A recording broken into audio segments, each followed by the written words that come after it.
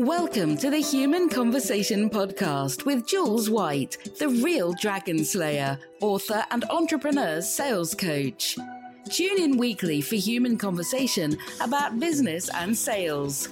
Enjoy business expert interviews, educational episodes, and virtual cuppers with entrepreneur business owners. So grab yourself a cuppa and enjoy. Here is your host, Jules White. So welcome to the Human Conversation. This week I am speaking to Helen Pollock. I'm really excited about this because I don't really know Helen very well, and it's actually quite exciting when you have a conversation with someone that you don't know so well, because I don't know what we're going to find out. How lovely, listeners. So Helen's the director of Her Next Chapter. I love that name, Helen. She's a personal brand strategist, a business book coach, and a ghostwriter. Helen, sounds a bit spooky, doesn't it? Welcome to the Human Conversation. Thank you so much for having me, Jules. I'm very much looking forward to having a human conversation. Yes, me too. So I know my listeners, my regular listeners, will probably know what I'm going to ask first, but it's always such a great place to start because obviously what you're doing at the moment is very book oriented. You know, I can hear the book stuff in there with the ghostwriting and the business book coach, but also there's this personal brand stuff in there too, which is very fascinating. So let's find out where this all started. Helen, tell us what you were going to do when you left school. So my first ever work experience of any kind was at Vogue magazine. No, that's so glamorous. I love that. Do you know what? It's hilarious, really. But also, I'm a little bit impressed. Like 15-year-old me thought I want to write for a living. I fancy journalism. What's a really big name publication? Vogue. Great. Now, I'm not particularly interested in fashion. I wasn't particularly interested in fashion then. But it would have been about, right, you know, this all, you know, I'm going to aim high. They can only say no. So that's what I did. I sent a letter off in the autumn term of my 5th year at school. And I was asked to come for an interview. So over the Christmas holidays from school, I went down with my parents and had an interview with the managing editor of Vogue to have 1 week's work experience in June. And I got the gig. And I started there on Monday, the 25th of June, which happened to be my 16th birthday. I love that. That's so cool, isn't it? So were you one of these who stayed on then till 18 at school, and did you go to uni and stuff?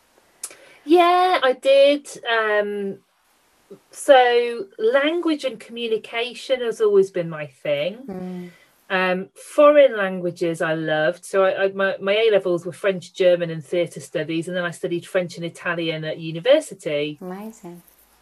So do you carry on speaking it when you sort of went into your normal life? To a degree.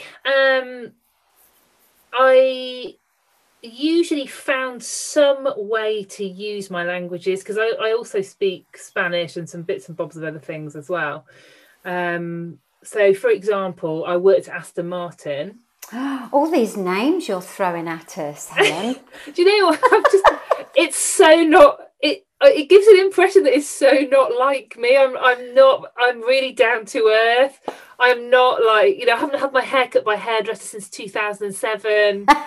Great. It's like, I was always meant to not be corporate. I was always meant to own my own business for sure. So please don't think, you know, I don't know, don't get the wrong impression of me that I'm some like uber glam, really put together person, because I'm not. But yeah, so that was it. It was always, for me, it was always about communication, whether that was written or verbal, and also about relationships, because obviously that's what communication is all about. Yeah, very much. So I'm the epitome of a people person. Yeah, no, me too though. Maybe that's why we connected so well. So you've done your degree. You're beautifully versed in languages, which I'm actually a little bit jealous about, because I think I was that wannabe person who always wanted to be able to be speaking other languages fluently. And I did really well in languages, but just really to sort of O level, and then left school. I left school at 16 and I was working by the time I was only 3 months into my 16th year. So I was such a baby. My son's 16 now, so it's so strange to think I was full-time working then. And so I didn't do the uni thing and the kind of academic side of it. So when you left uni, what was the first job then that you went into from there, Helen? So I went into a trainee PR account executive job. Because I did actually go for an interview at our local paper, but they wanted you to like run a car, your own car, and live on like $6,000 a year. Yeah. And I mean, this was like the 90s, but even then, the sort of your graduate trainee sort of salary would be 14, 15, something like that. Yeah. I just thought, no. Yeah. So if PR was another way that I could write for a living, but I wouldn't need to eat beans on toast for years. Yeah, so it was better. Yeah. PR is a kind of place, isn't it? It's an interesting place, PR. How long did you stay in PR? So, I mean, after graduating, I did a postgrad marketing and management course for a year, and that was where I learnt about PR. But actually, I ended up going into often marketing. I've worked in every area of the marketing mix. I've been head of marketing and PR. I was head of customer research at Aston Martin for a while. Market research is so not me. That's like all that detail and So I took the role in a different direction, made it more sort of training the engineers how to use the information to create better decisions about new models and stuff like that. But anyway, PR, I mean, really, it's like being an in-house journalist in many ways. But I remember starting when I was head of marketing and PR for a computer games company for a little while. And when I started there, it was all young people. We'd go to the pub after work on a Friday. Had a whale of a time, but someone was like, "Oh, PR, isn't that corporate lying?" I was like, "No, it should be the opposite." Yeah, it should be. Yeah, I think it's like AbFab's got a lot to answer for. Yeah, that's so true. It's great. I did love that, to be fair. So tell us what happens next then. So you're in PR and you're doing all this wonderful work and the brands you've mentioned have been exciting already. I feel like you're still young at this point. I'm like, wow, it's been great. So what happens next? So I guess a whole load of things came into motion with the kind of financial crisis. So I was made redundant from Aston Martin at the start of the global financial crisis. In a 4-month period, I'd just gone back to Aston Martin to take up the customer research position after leaving there and going to the computer games company. And then I went back to Aston. I'd been there like 4 months. The financial crisis hit, and it's last in, first out. Yeah. And then another former employer asked me to come back to a new role, and literally within another couple of months, they realised they too were in the doo-doo, and it was the same. So I was made redundant twice in 4 months. Oh, it's hard. So I was literally, whatever. I was a single woman at the time. I had $100,000 mortgage all on me. So I had one lodger already, and my place was a 3-bedroomed apartment. I rented out the other bedroom as well. And I managed to get through 11 months contracting my 2 lodgers without borrowing any money from anyone to get through. Wonderful. And then I took a job as assistant to the events director at the Royal Shakespeare Company. And then I've met my other half as a direct result, actually, of being made redundant. So, you know, people, and this is probably really very relevant right now, at the time, being made redundant twice in 4 months seemed like a very, very bad thing. And having to hustle to find the ways to, you know, to cover my bills and stuff. Yeah.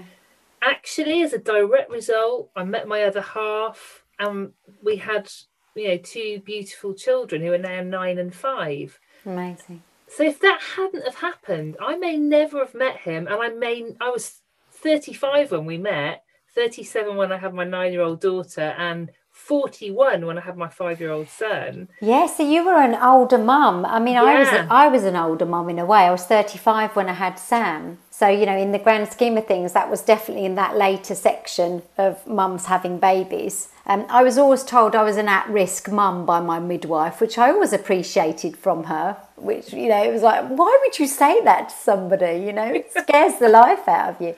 But it's really interesting. I always think as well, Helen, that if I'd had a baby when I was younger, I'm not sure I would have been quite such a good mum.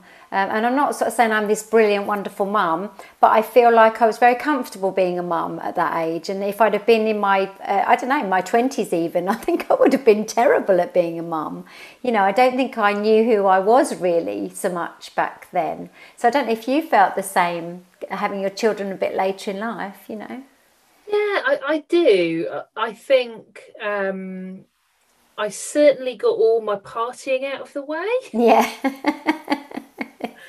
I had a really, really good time for a long time. And therefore I in no way resented giving that up. And I've changed an awful lot as a person since, you know, having the children, as you do. I think it was absolutely the right time and place for me. Yeah. And it also directly led to me starting my own business finally. Great. So how old were you when you finally did that? So that was 8 years ago. So I'd have been 38. It was a year after my daughter was born, and I didn't want to go back to a corporate role. I'd have had to go back to full time to that role, and I wasn't really that into it anyway. So yeah. I set up a Mandarin Chinese language school.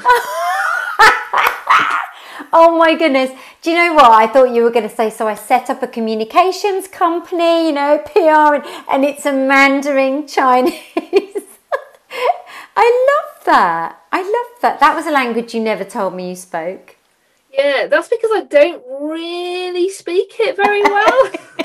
But I did employ people who did. This gets better. This conversation gets better and better.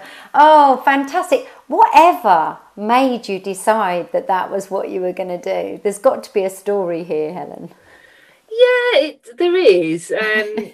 So, you know, I am a linguist. I did a bit of primary school, after school French club teaching after I'd had my daughter, and I kept hearing on the radio and, you know, on news, oh, we don't have enough Mandarin speakers. We're falling behind economically because we don't have enough Mandarin speakers.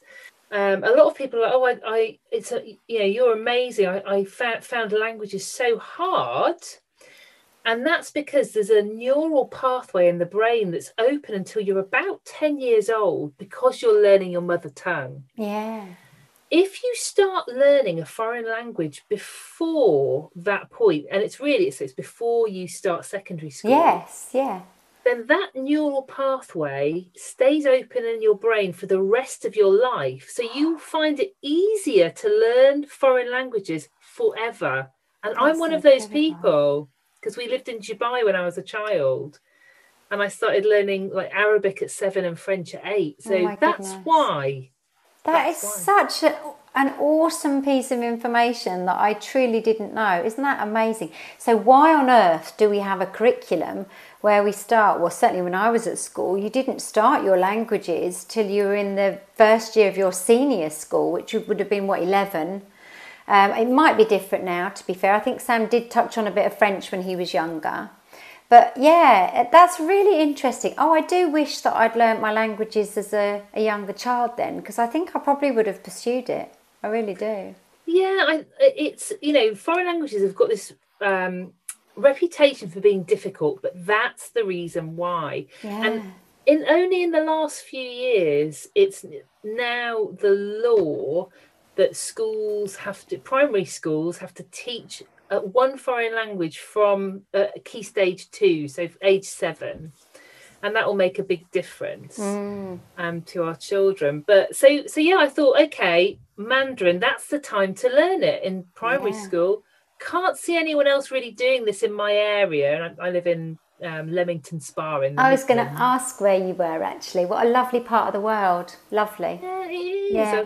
I do like it. So that's what I did, but I actually couldn't make a profit from it. I spent 5 years tweaking that business model every which way, taking it online, going into secondary schools as well.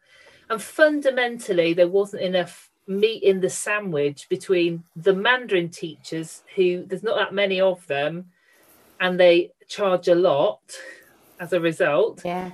And the schools or parents, that there wasn't enough in that equation for me to be a profitable middleman. So So then I thought, okay, I'm going to wind that business down and start a PR consultancy instead. And that immediately was like, it just felt, it was like a weight off my shoulders. It felt so much easier, like you weren't swimming against the tide anymore. And it was profitable from the outset. Yeah, wonderful. I love that. So you actually did come back round full circle in the end to where you'd sort of started out, really.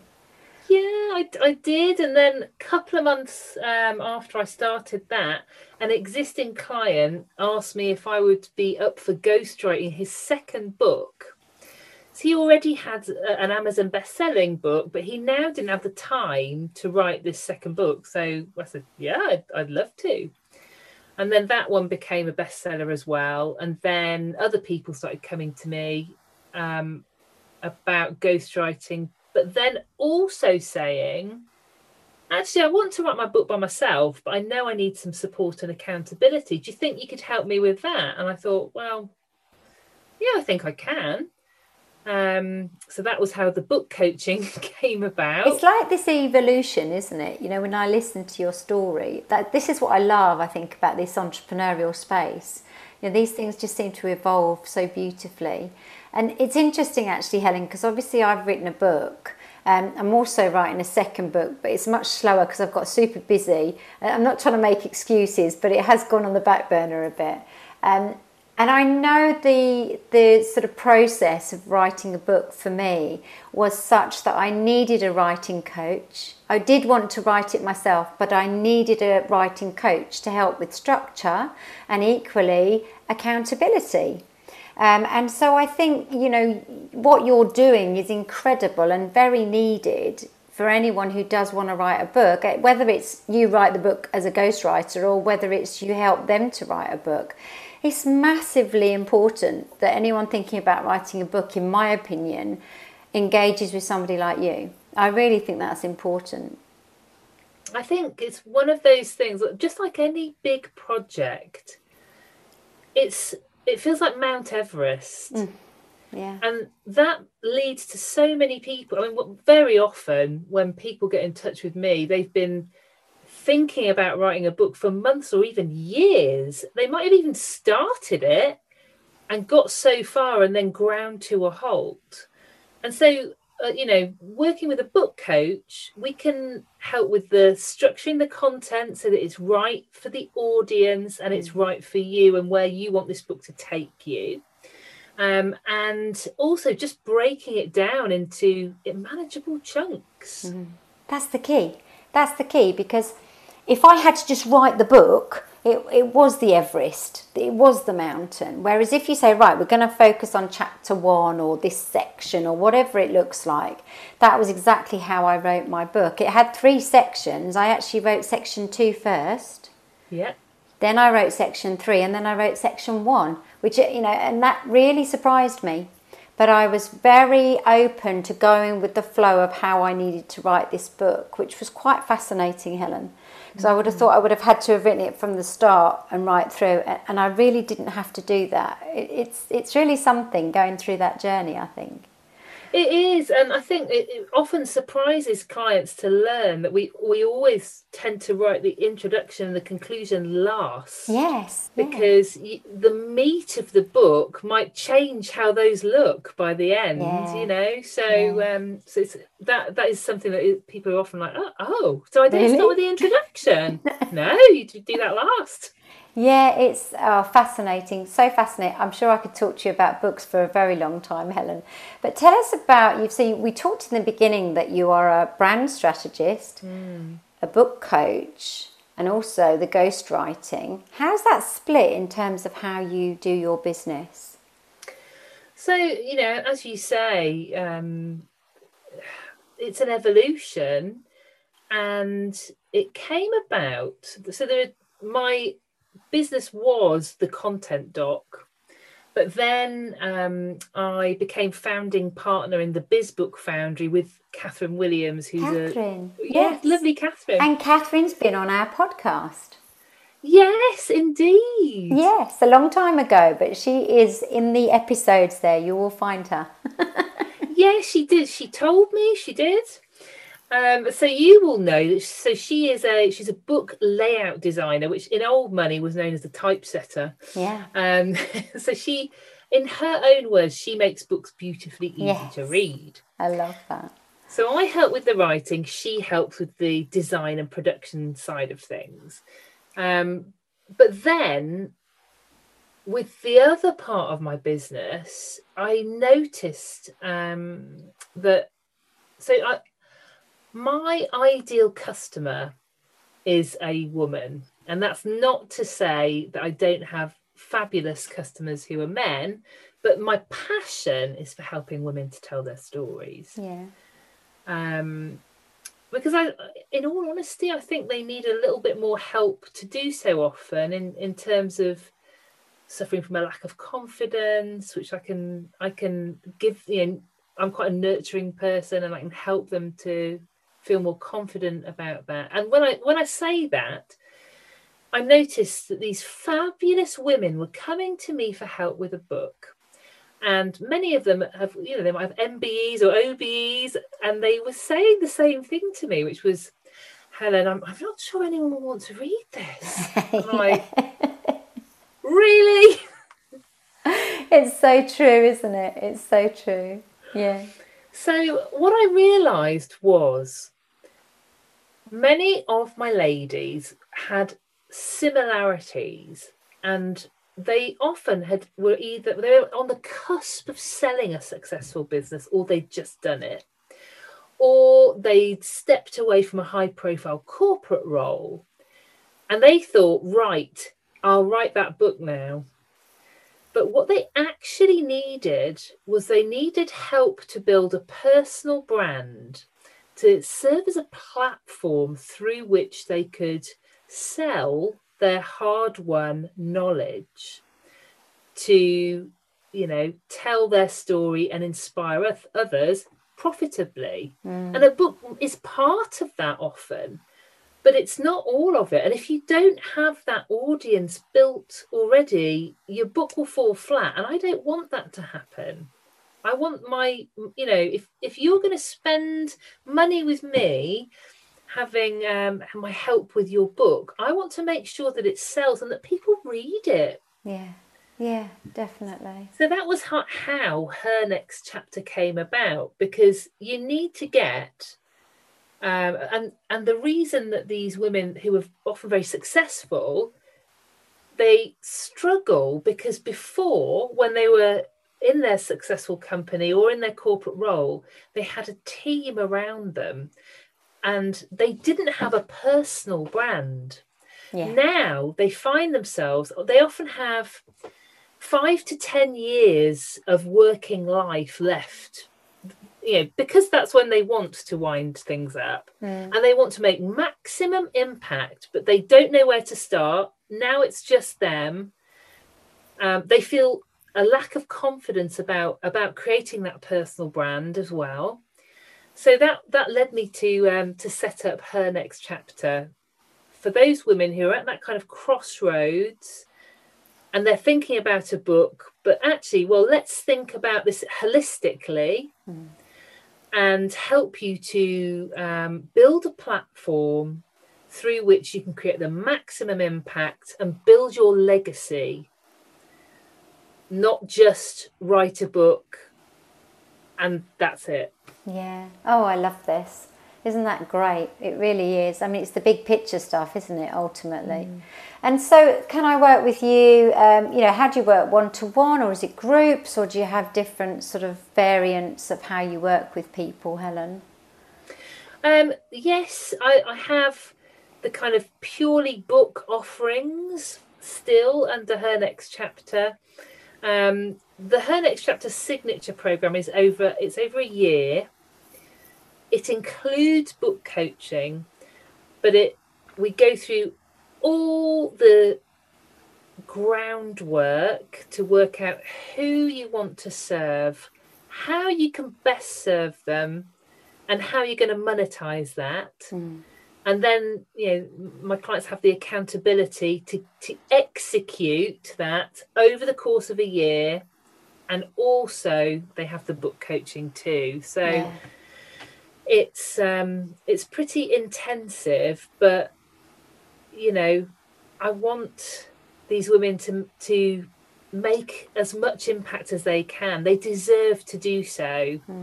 I think there's another thing about this. The perception can be that you write a book and suddenly it's a bestseller, or you write a book and suddenly you make lots of money. And actually the reality is you are forever marketing a book. And also I've found with my book, it's been a wonderful business card, if you like. It's been an additional value to speaking events. It's additional value to any coaching I do. It's always that added value piece for me, my book, as opposed to it being this one thing that sells and makes me rich. And I think it's quite important to talk about that, really, when you talk about book publishing, because whilst you can look at the Harry Potter lady and say, well, it made her very rich, she is kind of quite a minority, really, isn't she? Yeah, definitely. One of the first things we ever say to potential clients is you will not make a lot of money from direct sales. What you will do is, as you say, you'll be able to use your business book as a fantastic business card. If you want to build your credibility and position yourself as an expert in your sector, this is a great way to do that. But really, this is one of the lowest rungs on that value ladder of services, and that's what Her Next Chapter helps women to create. Yeah. I also work on value ladder with my sales coaching, so it's all really very connected, isn't it, Helen? So, and yes. It's exactly how I position it. It's really one of the bottom rungs of that value ladder, but it's still important and it's still part of that ladder. And the ladder's there for a reason, isn't it? You can't just have one step on a value ladder because it's not as effective.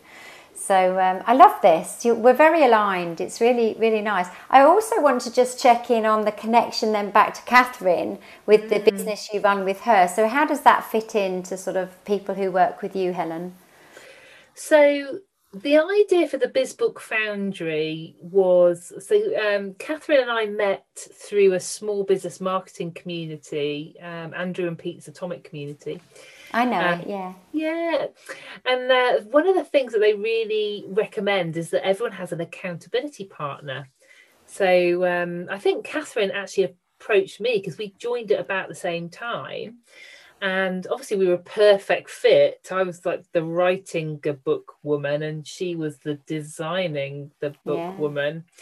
And then after we'd worked together for about a year, I said to her, Catherine, I keep like having prospects and clients come to me and say, but how much will it cost in its entirety to self-publish my book? And I was a bit like, not really my specialism, and there are so many variables, it's hard for me to say. But speak to Catherine.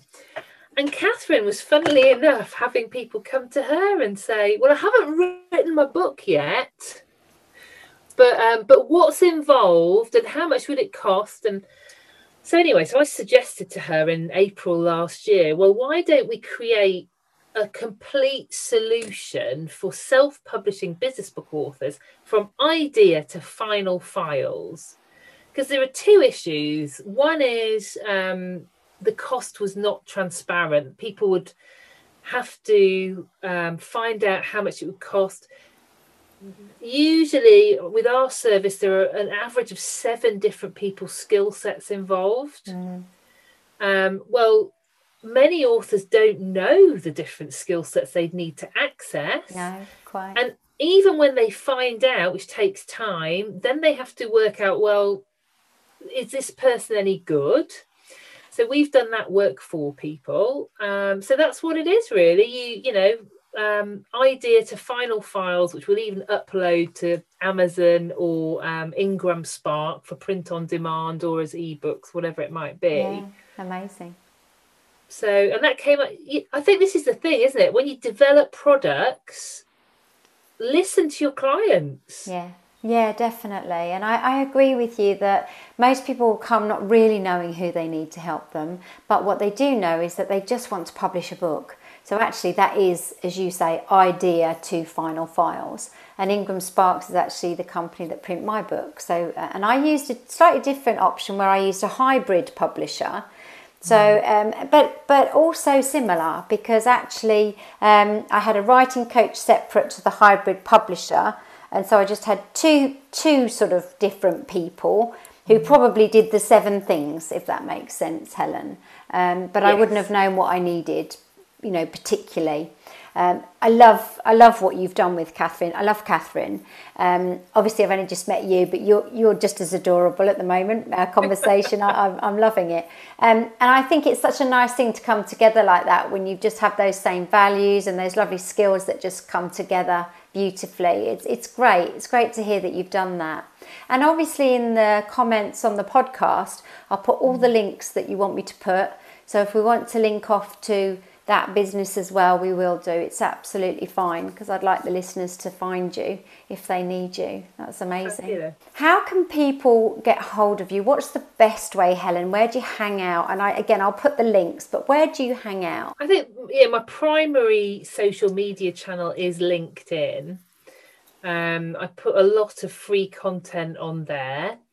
And I'd also like to offer a free guide to business messaging, which is called The Mystery of the Muddled Message. Oh, I like that. Now, is that called alliteration? Am I trying to be clever, or is it not quite that? It totally is.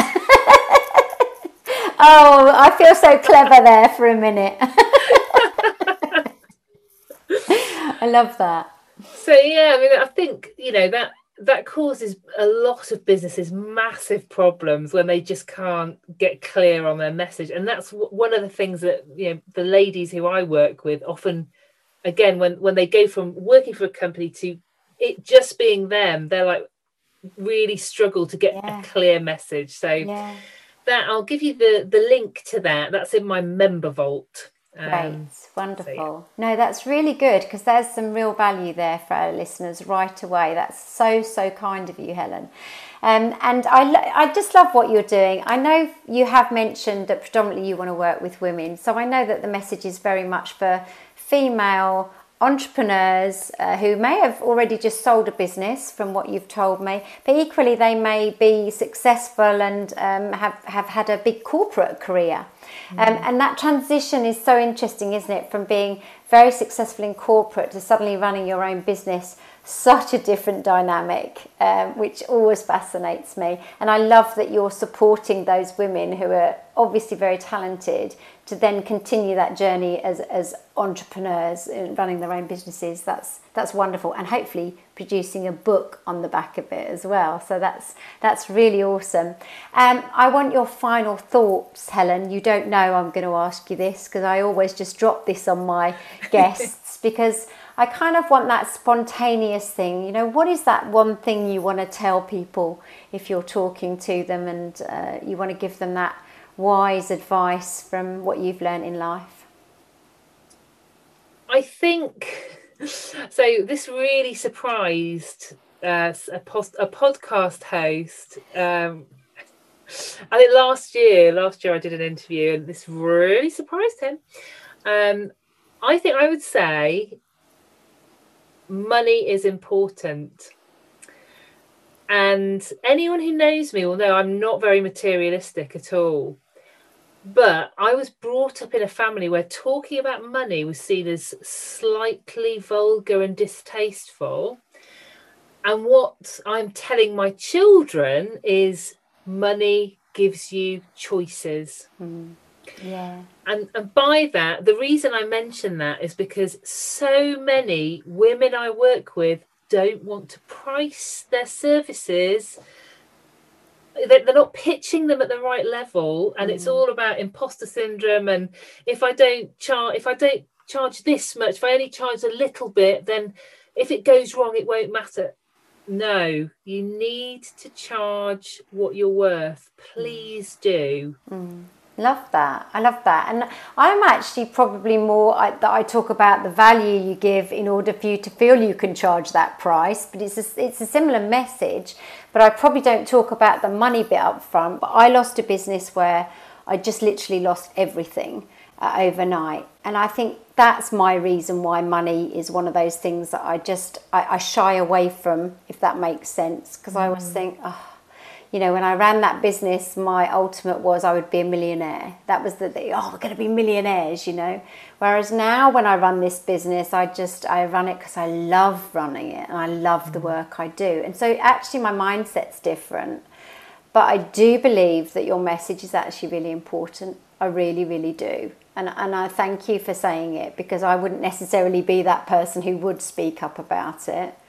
But I think it's a really great message. I think it is about what you're worth and you understanding what your value is, and not feeling like that money bit is the dirty bit. Because if you build all the stuff before it, the relationship, the value, the trust, you know, the fact that you are really going to help me to do something I want to do, often price goes out the window anyway, because it's actually about them getting that solution that they want. So, oh gosh, I could talk to you for a long time, Helen. I love that. So thank you for that message. It's great. It's a really great message. And I've loved our chat, our human conversation. I hope you have too. I have. It's been a blast. And crikey, where has, 45 minutes gone? It is easy to fill, isn't it, with me? I chat away. But thank you. And I really hope the listeners have enjoyed your wonderful journey from Vogue to Aston Martin with PR and business book coaching and personal branding, and obviously ghostwriting if you want a bit of that too. It's all really, really interesting. You've been fascinating as a guest. So thank you for joining me. And listeners, if you want to get in touch with Helen, do it. Do not think about it. Just do it. The links are all in the podcast. Connect with this lady and just follow her on LinkedIn for a while if that's how you want to do it. But this lady knows her stuff. So I hope you've enjoyed our human conversation today. I love making my podcast with amazing guests. And please do subscribe and like on the channel that you listen to: Spotify, Apple Podcasts, Stitcher and SoundCloud, all my S's. And you can watch our beautiful faces on YouTube, because I will publish it on there as well. But for now, thanks for listening to The Human Conversation, and we'll see you again really soon. Ta-ta for now. You've just been listening to the Human Conversation podcast with Jules White. To find out more about the other work that Jules does, please visit her website www.liveitloveitsellit.co.uk. And if you enjoyed the podcast, then please do leave a rating and review on the platform you use to enjoy her show. Thanks for listening, and see you next time.